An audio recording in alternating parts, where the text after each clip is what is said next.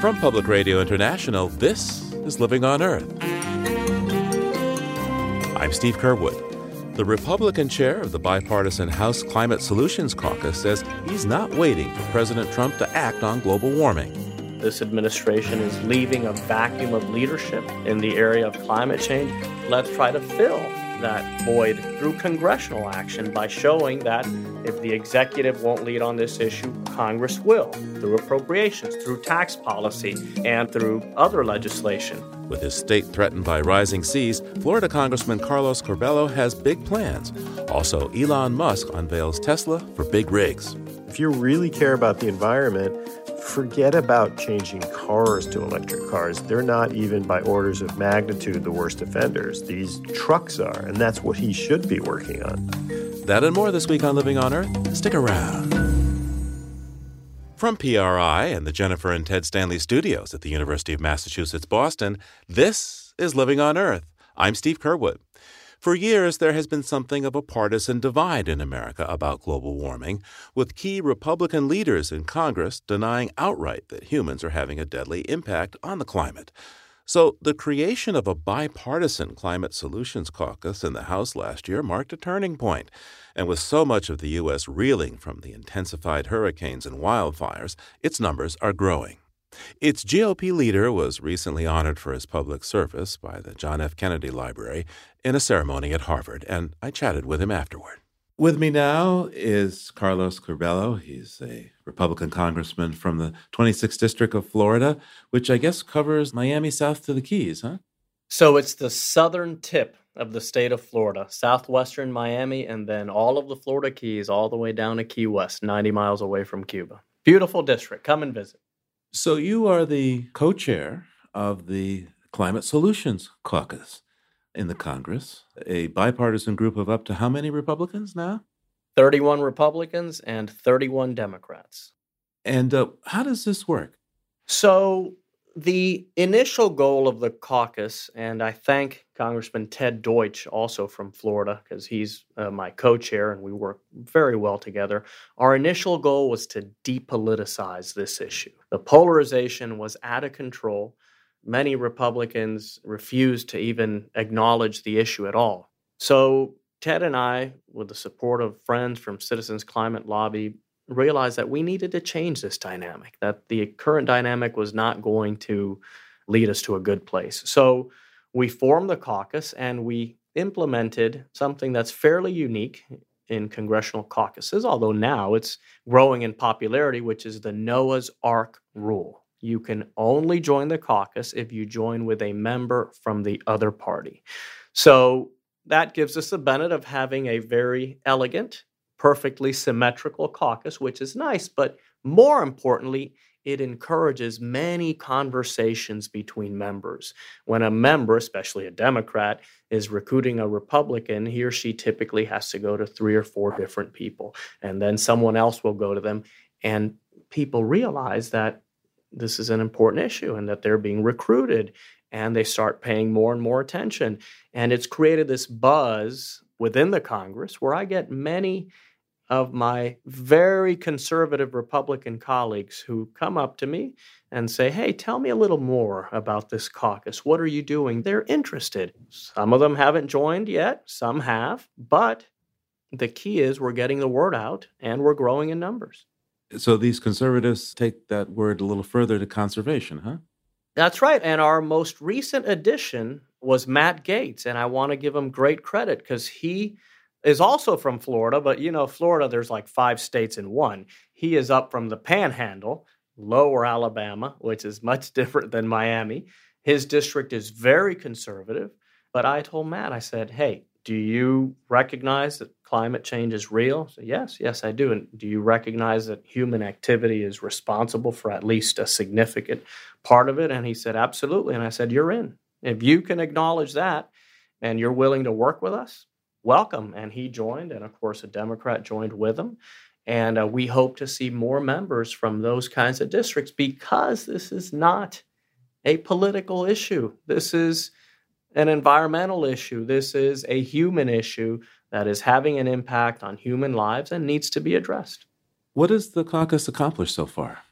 So our first phase was to start this dialogue, and dialogue is nice. It's absent in much of our politics, so I don't want to diminish that, but quite frankly, that's not enough. We got together, we had frank conversations, we exchanged our perspectives, we brought in witnesses to talk to us, people from energy companies, environmental groups, just a broad spectrum of witnesses that informally came in and shared their perspectives.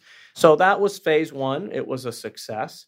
And now we're currently in phase two of the caucus. And this is what I call the blocking and tackling phase. Whenever we see bad policy that is coming to the House floor, we mobilize, or maybe even in committee, but for now it's only been on the House floor, to defeat amendments or laws that we consider to be anti-climate or that don't advance a clean energy agenda. So in the summer of this year, we had a colleague from Pennsylvania who filed an amendment that would have prohibited the Defense Department from taking climate change into account, sea level rise, when assessing risks to their facilities. Now, General Mattis, who's the Secretary of Department of Defense, is on the record acknowledging climate change, stating that it requires a whole of government response. So we mobilized all of the members of the caucus except one, which I got to figure out what happened. Maybe he just made a mistake when pressing the button. But all of the members of the caucus voted to block this amendment. And it may seem like not such a big deal, but it is. It was one of the first times, if not the first, that this type of policy was defeated on the House floor. And I think that without the Climate Solutions Caucus, that probably would not have happened. So this is the phase we're in now. We want to get better at it and eventually transition into proposing major policy that could address this issue. We've had other small wins. In the tax bill, we extended solar tax credits, most or some wind tax credits. We included some orphan renewable technologies that didn't get included in the 2015 tax bill. So we had some small wins there, but we need to start working towards at least one really big win. Congressman Curbelo, I want to switch now to the question, the problem, the sorrow of Puerto Rico. Puerto Rico's encounter with Hurricane Maria is linked to climate disruption. It's 6 weeks after this happened, and yet conditions in Puerto Rico are still dire. The infrastructure is still in tatters. What can Congress do to help? What can your caucus do to help? So first on climate change, definitely the intensity of Hurricane Maria, the intensity of Hurricane Irma were fueled by warmer ocean temperatures.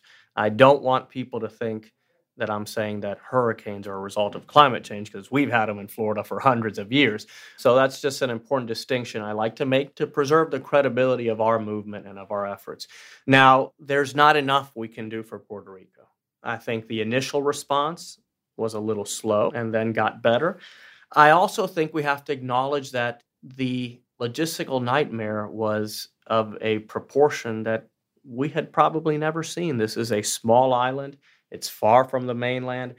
It already had subpar infrastructure. So a lot of goods were being delivered to the island, but there was no way to distribute them. And I wouldn't say that's anyone's fault. That's just a result of the circumstances. But we need to do more.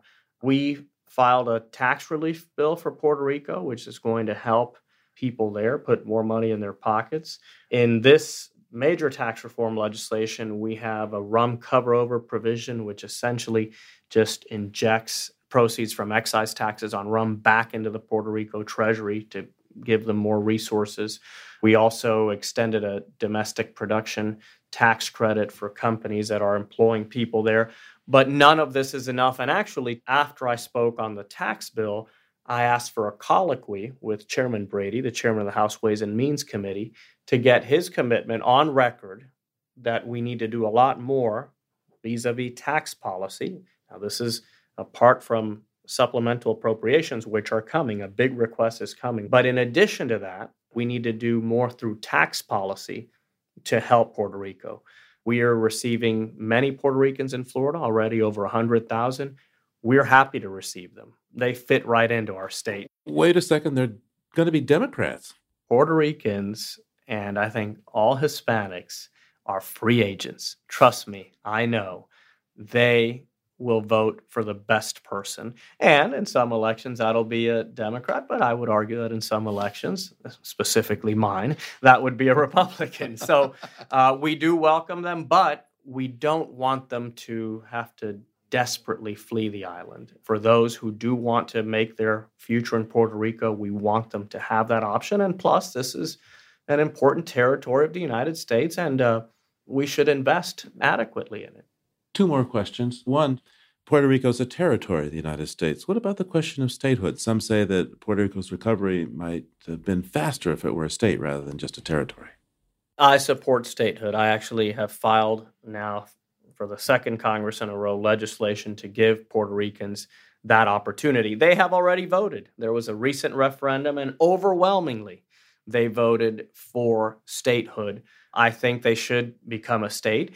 And I agree that they would not have all of the challenges they have if they were a state. For one, states aren't allowed to run budget deficits, and Puerto Rico got itself over $70 billion into debt by having chronic budget deficits. So right there, you'd have a major improvement. And obviously, they would just, in all of their social programs like Medicaid, the earned income tax credit and the tax code, they would be treated fairly and equally. So I'm supportive. We need to build momentum for that cause in Congress. And before you go, the Bonn Climate Summit just wrapped up. What kind of future do you see for the United States in the UN climate process?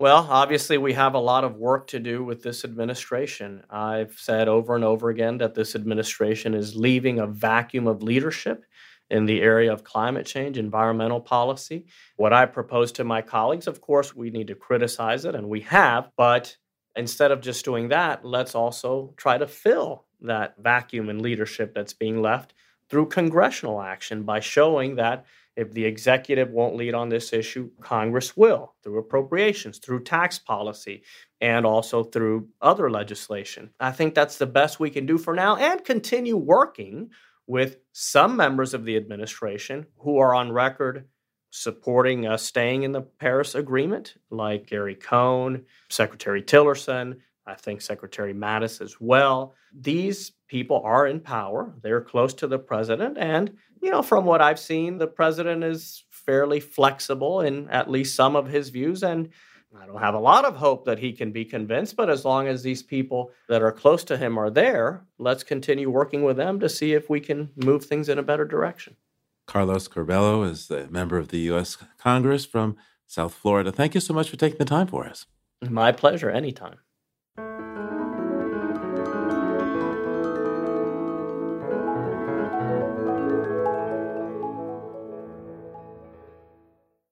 If you like what you hear on Living on Earth, please join us with a gift of $5 or more. Just go to LOE.org and click on Donate at the top of the page. And thank you.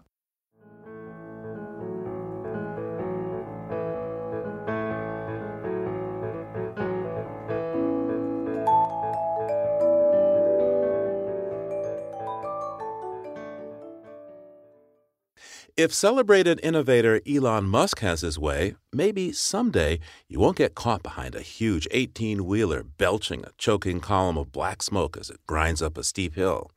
That's because Mr. Musk has unveiled an electric truck that can pull 80,000 pounds quickly over hilly terrain. When it's released in 2019, it'll cost about the same as a diesel-powered big rig, but he claims operating costs will be 20% lower. Elon Musk is famous as the CEO of Tesla electric cars and SpaceX, but his vision for the Tesla electric truck is down to earth in a big way, as tractor-trailers transport 80% of goods in the U.S. and burn 28 billion gallons of fuel a year. An electric trucking fleet would fight global warming and local pollution. Marco Della Cava is a technology reporter for USA Today who focuses on the future of transportation. Welcome to Living on Earth, Marco. Thanks for having me. So what was it like at that recent unveiling of the Tesla semi-truck in California? Well, it happened down in Los Angeles, right next to their SpaceX headquarters, his rocket company, at a private aviation facility. So you see all sorts of, cool private jets flying by. And long story short, it really felt like a rock concert. I think he was blasting the Beastie Boys most of the time. Hey, what does this truck look like? Well, it's the cab of a truck, right, that then drags the trailer. It's incredibly sleek, very, very aerodynamic. There are photos of it up online, and it just looks like a regular truck, but as if Batman had designed it, to be honest. I understand you got a tour of the truck itself and got to peek inside. What can you tell us about that? Yeah, well, I did. Shortly before the big event started, a few of us were taken backstage, as it were, and we were allowed to go into the truck. It's very spacious inside. And the most notable feature, because there's no engine, is that the seat for the driver is centrally located, and it's all the way up forward. So you have this kind of almost captain's view of the world because you're not looking over a big long hood. You're actually looking at the road. And you've got two kind of almost like iPad screens left and right with all the information you might need. You have a steering wheel, and that was pretty much it. There was a jump seat off back to the right for a second passenger, but a lot of room inside. And again, this centrally mounted driving position was really a novelty. Now, a number of companies have already pre-ordered these Tesla trucks for their fleet. Who are these companies, and what's attracting them to this particular electric truck? Well, pretty quickly the next day, Walmart and J.B. Hunt, which is a transportation company, announced that they had placed orders for, I think, roughly a dozen or so of these trucks. That's about a $2 million investment for these companies. My personal feeling is it's a no-brainer. For a company like Walmart investing a couple $1 million in cutting-edge technology, it might even be worth that alone in publicity to sort of say that, you know, you're trying to go green with your fleet, and the things certainly look arresting on the road. So I think they're just going with it because there's a lower barrier to entry financially. I think it's another story to have Joe and Jane Trucker consider maybe buying these. So talk about the kind of shipments that this truck is designed for. What would Walmart or J.B. Hunt want to use these for? Well, I'm not a trucking world expert, but I would guess that it's from distribution centers to major populations. So let's say you've got an Amazon distribution center in the middle of sort of rural California or rural Nevada, and you've got to get stuff to Los Angeles or to San Francisco. There you're talking about 250 miles roughly each way, and it's that sort of a run that we're talking about. The main issues are around recharging these things. You cannot just plug them into your power outlet at home, which you can with a Tesla. It might take all night to charge, but you can do it. These things have many more batteries, and they're powering many more transmission-type parts, and essentially he would need to create a totally different supercharger system just dedicated to trucks. And that's why he said that the 500-mile range was created so that most truck drivers who drive this size truck are doing routes that are under 250 miles each way. So what he's implying is, yes, we will get these charging stations put up, but in the short term, you could buy these and do what you normally do and get home on that one charge. Well, let's talk about why for an electric truck. There are a whole bunch of them. What's the first one that comes to mind for you? Why an electric truck? You know, it's been said to me by a variety of sort of industry experts that the Tesla truck might look cool, but nobody cares in the trucking world. They just care about how much does it cost per mile to operate your truck. And Musk seems to understand that because during his presentation, he threw up slides that indicated that running his trucks on a given route versus a standard diesel truck would cost you in the order of 20% less per mile. And that's what's supposed to grab people's attention, is basically the cost savings. I understand if this is a Tesla, if this is a Musk mobile, there will be some autonomous features. What are they on this truck, and how do they attempt to appeal to truck drivers and owners? Well, that is an interesting and a totally different question. And some truckers are leery of it. They don't want to be replaced, needless to say. In this case, Musk said that the trucks would have autopilot, which is a standard feature on Tesla cars. And in particular, he again threw up a video illustration of 3 trucks in a convoy. The trucks would be closely following each other using autopilot technology to stay a certain distance apart and just convoying for hundreds of miles.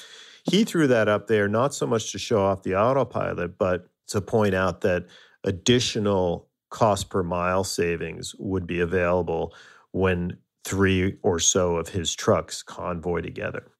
So where are the traditional truck makers on the notion of an electric truck? What are those guys doing? I mean, when Musk got Tesla going, suddenly there are 30 interesting electric cars that have come on the market in his wake.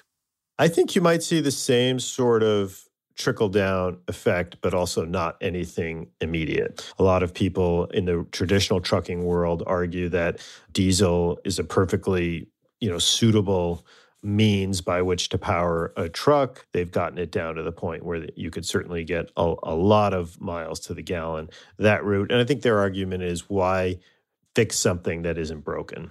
Of course, people who are concerned about climate disruption would say the climate's broken. Every molecule of CO2 makes a difference. Yeah, and I interviewed a guy named Ian Wright. Actually, he was one of the founders of Tesla before Elon Musk came around. And Ian has gone on to found a company called Wrightspeed. And Wrightspeed works on retrofitting buses and garbage trucks with electric engines.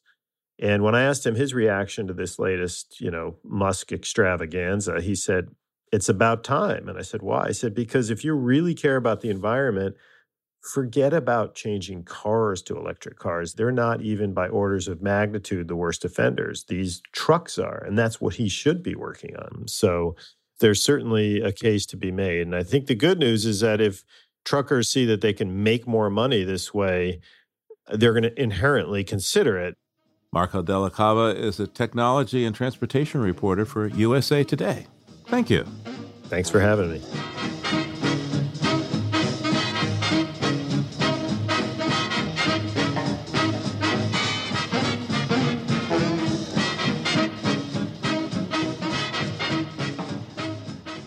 More than 800 colleges and universities in the U.S. are taking steps to fight global warming, but only one residential campus so far has gone 100% renewable for its electricity, Hampshire College in western Massachusetts. Hampshire was founded as a counterculture school during the 1960s with optional do-your-own-thing courses designed by students and a strong environmental focus. Indeed, the school mascot is a frog, atonement, legend has it, for wetlands drained for its first buildings. A few years ago, Hampshire College recruited former World Resources Institute head Jonathan Lash to be its president, and his tenure has seen everything from net zero energy buildings to a brand new 19-acre solar-powered system that has just come online. Jonathan Lash joins us now. Welcome to Living on Earth. Thank you. Glad to be here. Tell us, how is Hampshire College going 100% solar for electricity? We installed 19 acres of solar collectors, about 15,000 panels, and those panels will produce 4.7 megawatts of power a year. That's more than the college uses. We're hooked up to the grid, so in the dark of night, in the middle of winter, there's still power flowing to all our students' devices, but on a July day, we'll produce a lot more power than we'll use, and that means on an annual basis, we'll produce more power than the school uses. 19 acres. Now, the cynics would say, what about all those trees that had to die for this solar array? Well, that's a really interesting question, actually, Steve. Our students were deeply involved in selecting the sites. We have an 800-plus acre campus, and a lot of it is agricultural land, fields that we mow for hay, use to grow vegetables. And we ended up choosing to use open ag lands so we would not have to cut trees. And we have a group of students who have been doing research with one of their professors to determine whether, in fact, installing collectors has any long-term negative impact on that land. Hey, what do 19 acres of solar panels look like? It's pretty hard to see them because they're set back on agricultural fields. They're not in your face. We had a committee of students, faculty, and staff who worked with our neighbors to assure we took their concerns into account. And one of the results is that the fields of panels are pretty well screened from the road, from nearby homes. It's a big expanse of large reflective panels. If you look down on it from the air, it would attract your attention. If you look over at it from next door, you wouldn't see it. So how does the solar energy system there at Hampshire College compare with what other colleges and universities are doing? This is a great story that people don't know about. There are a lot of colleges and universities around the country who've decided to just get on with it. Some of their systems are bigger than ours. We're pretty proud that we decided to go 100% and that it's a little not very well resourced college out in snow country that's able to do this. So let's talk about the economics of your switch. How much did it cost you up front, and over the long term, what do you think the economics will be? We've contracted with Solar City. Solar City is paying to install the panels for us. We supplied the land, and we've signed a contract to buy all the power coming from the panels. We pay them a little over 6 cents a kilowatt hour. If we buy the electricity from the grid, we pay about 13.5 cents a kilowatt hour. So it's a big savings. And in the evening in winter, when our utility experiences peak demand, we pay over 30 cents a kilowatt hour. So the installer, Solar City, has supplied us with a bank of Tesla batteries that enable us to rely on the solar power stored in the batteries rather than buy expensive power on an evening when everybody is using electricity. That's good for us, and it's actually helpful for the utility. And you would pay that 30 cents to Solar City or to the grid folks? We pay that to the grid folks. If we buy power from them, we pay them. If we sell power to them, they pay us. We should mention, by the way, that Solar City is an underwriter of Living on Earth. So what set this plan in motion? Well, my background has been as an environmental advocate for the last 40 years. And when I got to Hampshire, the school was already thinking about how to become greener and had in place a commitment to reduce its greenhouse gas emissions. We took a look in 2012 at whether we could install solar, and it looked too expensive. Then we looked again in 2015, and the price had come down so much, the efficiency of the panels had gone up so much, that we were able to move forward and have it be an overall savings rather than an expense for a college. We would do this just for economic reasons, but there are a lot of other reasons as well. How do you think Hampshire College is going to benefit now from this switch? The most important aspect of this for us is as part of the curriculum. Students were involved in every part of the decision, from the research that determined that, in fact, we were going to save money, to the choice of a contractor, to the selection of a site, working with neighbors, and now overseeing the management of the system. This is the challenge that our students and every other student is going to face in the next 20 years, how to turn the U.S. economy into a low-carbon economy. And they're going to get the real firsthand experience of doing it. So that was reason number one. Reason number two is the economic benefit. We'll save $8 to $10 million over the life of this system. For Hampshire College, that's a big deal. That's really important. Third reason is it's just the right thing to do in an era of accelerating climate change. This keeps the jobs local. It means that there are no pipelines being built through people's communities to get power to our college. And it helps in the best way that we can to avert climate change, the costs of which are falling most heavily on the poorest, most vulnerable people. So, Jonathan, hey, congratulations on putting all this together using the sun. Jonathan Lash is the president of Hampshire College. Thanks so much for taking the time with me today. It was good to be with you.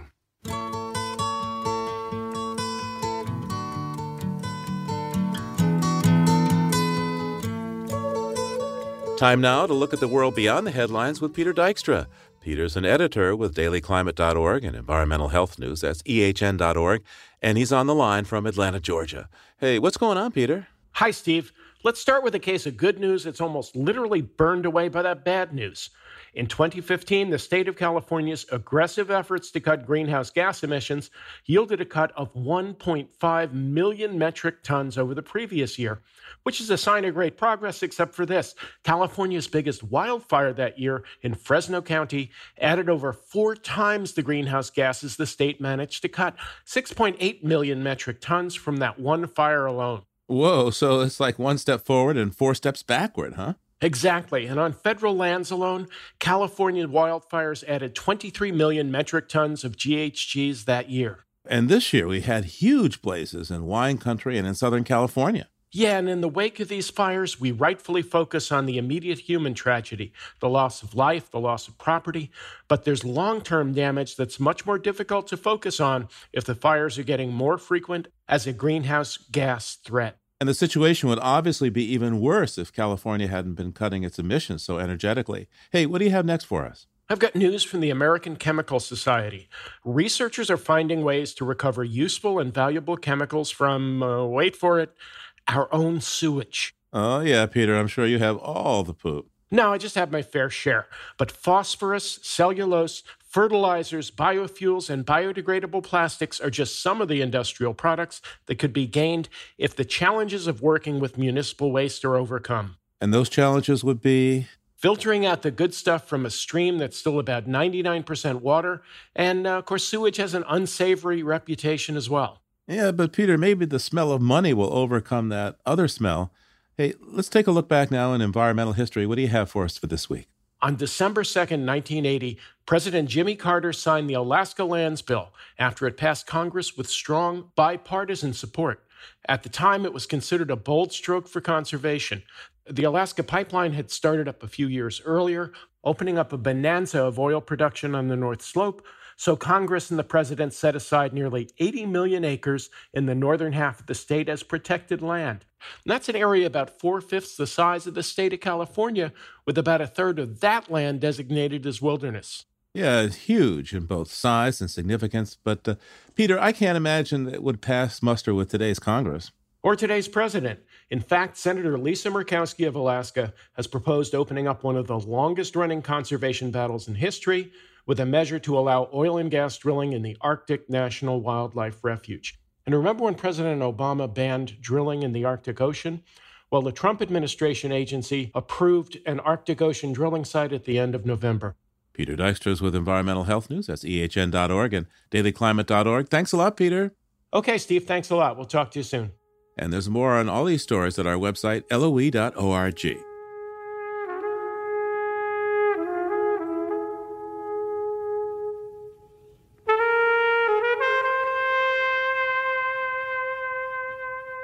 Coming up, why evolution can be a matter of chance or destiny or both.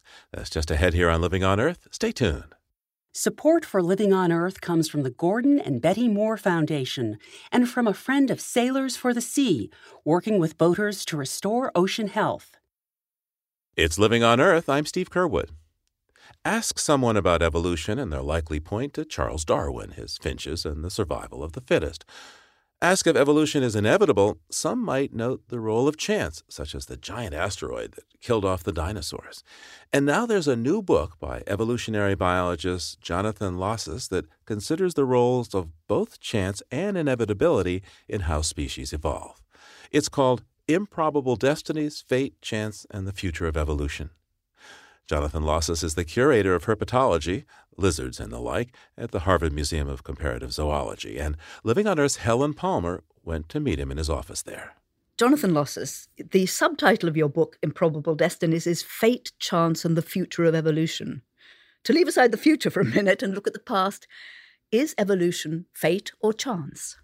Well, it's some of both, but I think there's a large component of chance that if events had happened differently in Earth's past, I think evolution very likely would have taken a different course, and the outcome might be very different from what we see today. If the dinosaurs hadn't been wiped out by that asteroid, I think it's very reasonable to say that they would still be here today. And if the dinosaurs were here today, it seems reasonable that we being mammals, would still be skulking in the underbrush like little opossums or rats.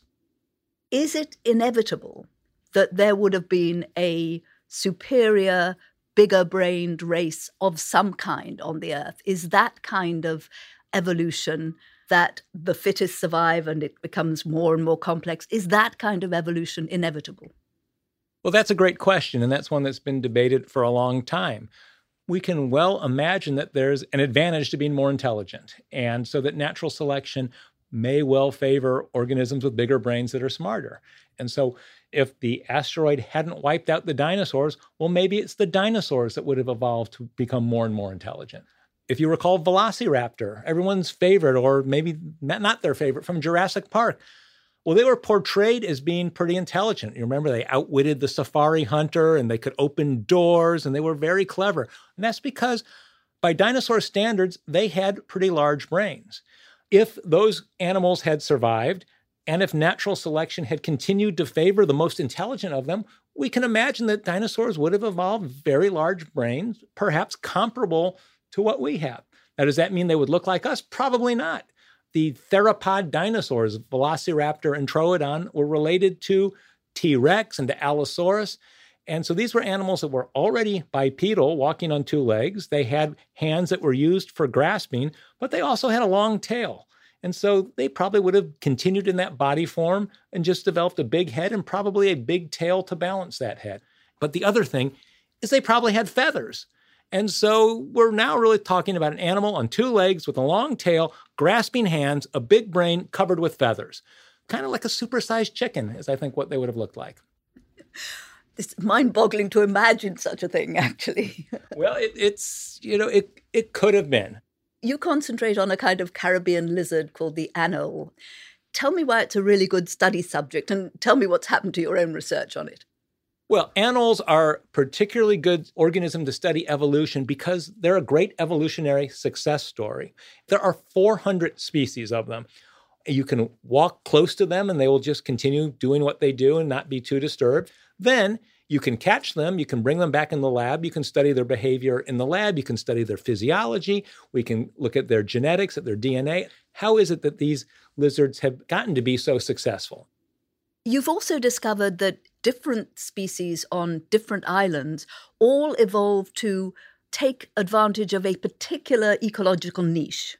Yes, probably the most interesting aspect of these lizards is that on the large islands of the Caribbean, that's Cuba, Puerto Rico, Jamaica, and Hispaniola, each island, the lizards have diversified independently. That's to say, all the species on Jamaica are descended from a single ancestor. And yet, when you look at the species that have been produced, they have produced the same types of habitat specialists. So, for example, in Puerto Rico, say you went into the rainforest in the Luquillo Mountains before it was flattened by a hurricane. It'll come back. Anyway, you went into the rainforest and you sat quietly. After a few minutes, the lizards would forget you were there, and you would see that there are a number of different species living in different parts of the habitat. You have one species that lives on the tree trunk near the ground, and it has very long legs, and it's very good at running to the ground or jumping to the ground to confront its fellow lizards or to eat food or whatever. You have another species living on twigs, on narrow surfaces. It has very short legs, and it moves very slowly, cautiously over the narrow, irregular surfaces it uses. And it's very well camouflaged because it can't move very fast. And then high in the tree, you have another species. It's green, so it blends in with the vegetation. It has big toe pads that allow it to stick onto the leaves that's hanging out. So within one place, the species have adapted to use different parts of the environment. But the really fascinating thing is that when you go to another island, you see the same set of habitat specialists. So you have a twig species, almost identical to the one in Puerto Rico, but it's not closely related. And then you've got another one high in the trees, green with big toe pads, just like the Puerto Rican one, and another one on the ground and so on. But these are actually different species. They're not the same species, sort of like just jumped from one island to another. That's correct. They are different species, and the similar ones on different islands are not closely related to each other. When we look at their DNA, that becomes very clear. All the species on Jamaica are more closely related to each other than they are to the similar ones on other islands. And so what that means is that these twig anoles, as we call them, have evolved 4 times, once on each island. This is a phenomenon we call convergent evolution, when species evolve to be similar. And it's a very old phenomenon. Darwin knew about it. But what's particularly interesting with these lizards is that it's not convergence of a single type, like the twig anoles, but of an entire ensemble of different habitat specialists. In other parts of the world, it's not lizard species that evolved to use habitats. It's a totally different species, particularly if you look at a place like Australia. You point to how very different the fauna is there, even though it's occupying the same kind of spaces as creatures in other parts of the world. Well, this is one of the debates that I get at my book of how deterministic is evolution. Is the same outcome necessarily will occur? And on the islands I study in the Caribbean, it turns out it is pretty deterministic. If you put a lizard on a Caribbean island, it will diversify and produce the same set of species time and time again. On the other hand, that's not always the case. There are species that evolve to adapt to their particular circumstances in ways that no other species has done. And my favorite example of that is the duck-billed platypus. Now, the duck-billed platypus gets a bad rap. People think it's some ridiculous mishmash of parts that can only survive, off in Australia where everything is a misfit or something like that.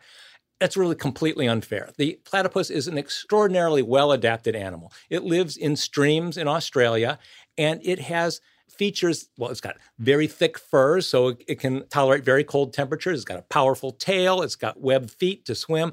Its most extraordinary feature, though, is its bill, which is covered with receptors that can detect both slight ripples in the water, but even more amazingly, it can detect electric discharges, that when a crayfish moves its muscle, there's a little discharge, and the platypus can pick that up with its bill and can find the crayfish just by those electric discharges. So really exquisitely adapted to its environment.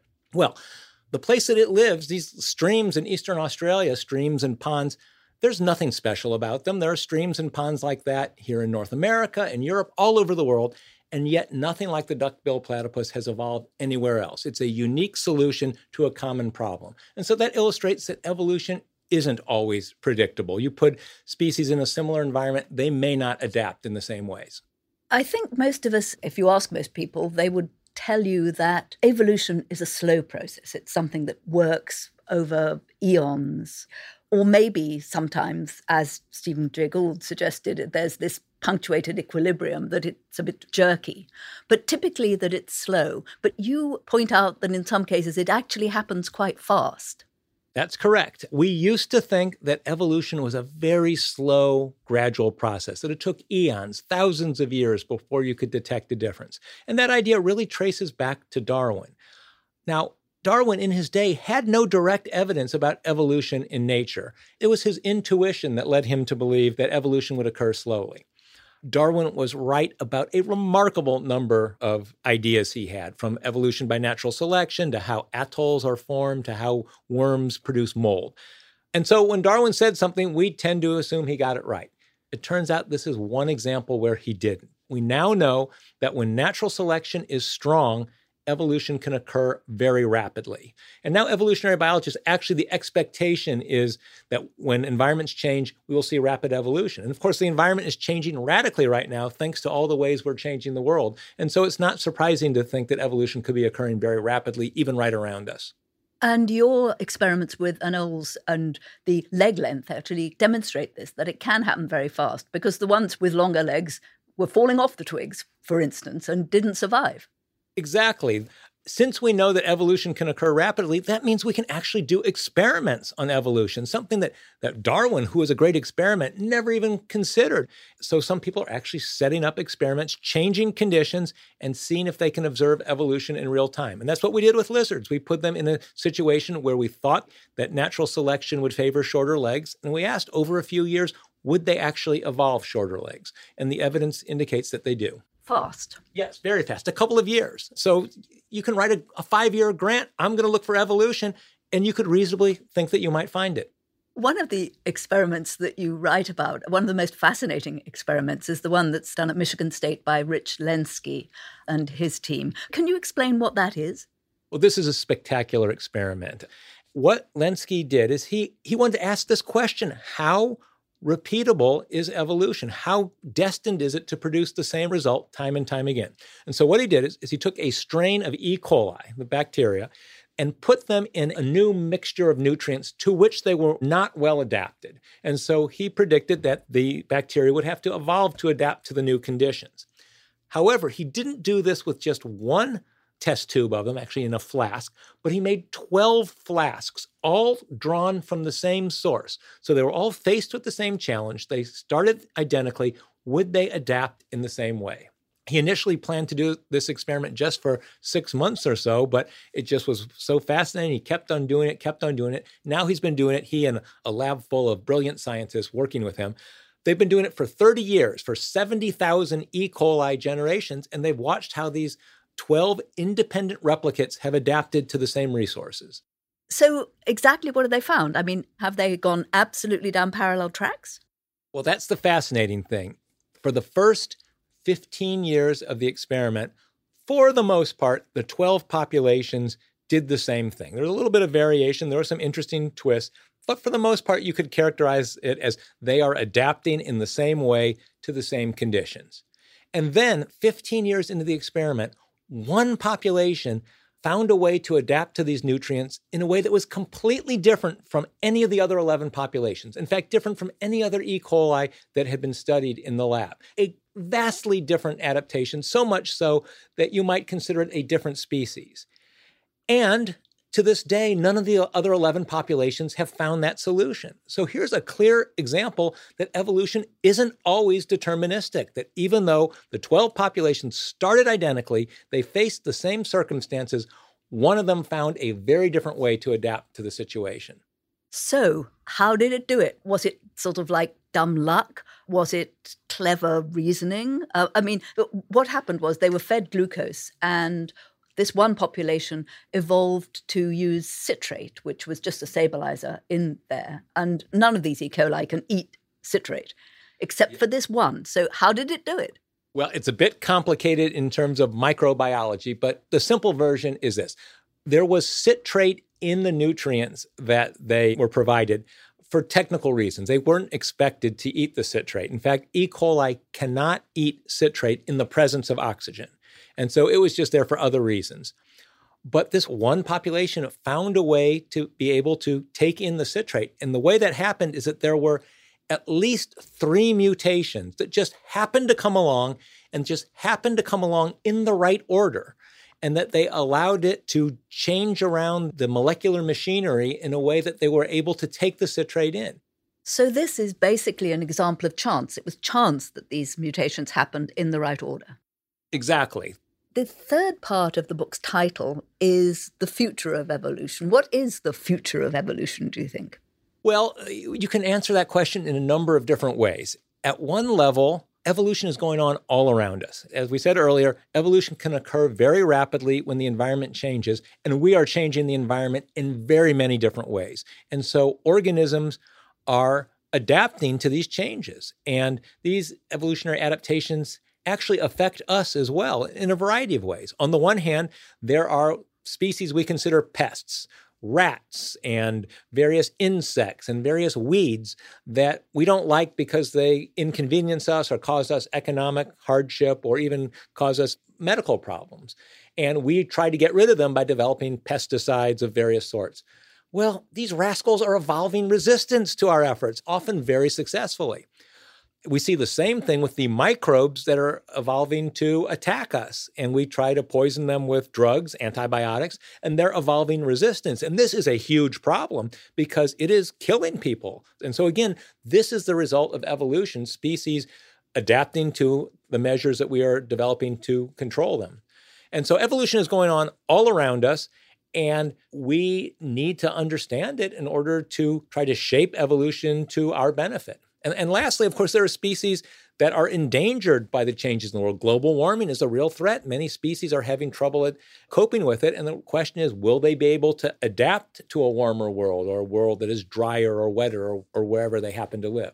Evolution is not some academic subject that only pointy-headed scientists in their labs care about. It is affecting the world around us and has real consequences for us. Jonathan Losses. His book is called Improbable Destinies, Fate, Chance, and the Future of Evolution. He spoke with Living on Earth's Helen Palmer.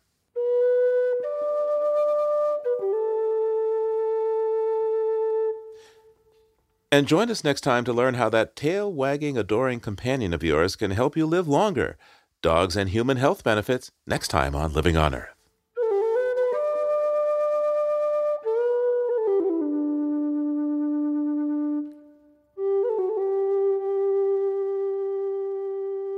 Living on Earth is produced by the World Media Foundation. Our crew includes Naomi Ehrenberg, Bobby Bascom, Savannah Christensen, Jenny Doring, Noble Ingram, Jamie Kaiser, Don Lyman, Helen Palmer, Adelaide Chen, and Yolanda Omari. Tom Tiger engineered our show with help from Jeff Wade and Jake Rigo. Allison Lirish-Dean composed our themes. You can hear us anytime at LOE.org and like us, please, on our Facebook page, PRI's Living on Earth. And we tweet from @LivingOnEarth. I'm Steve Curwood. Thanks for listening. Funding for Living on Earth comes from you, our listeners, and from the University of Massachusetts Boston, in association with its School for the Environment, developing the next generation of environmental leaders, and from the Grantham Foundation for the Protection of the Environment, supporting strategic communications and collaboration in solving the world's most pressing environmental problems. Support also comes from the Energy Foundation, serving the public interest by helping to build a strong, clean energy economy, from Gilman Ordway, and from Solar City, America's solar power provider. Solar City is dedicated to revolutionizing the way energy is delivered by giving customers a renewable alternative to fossil fuels. Information at 888-997-1703. That's 888-997-1703. PRI, Public Radio International.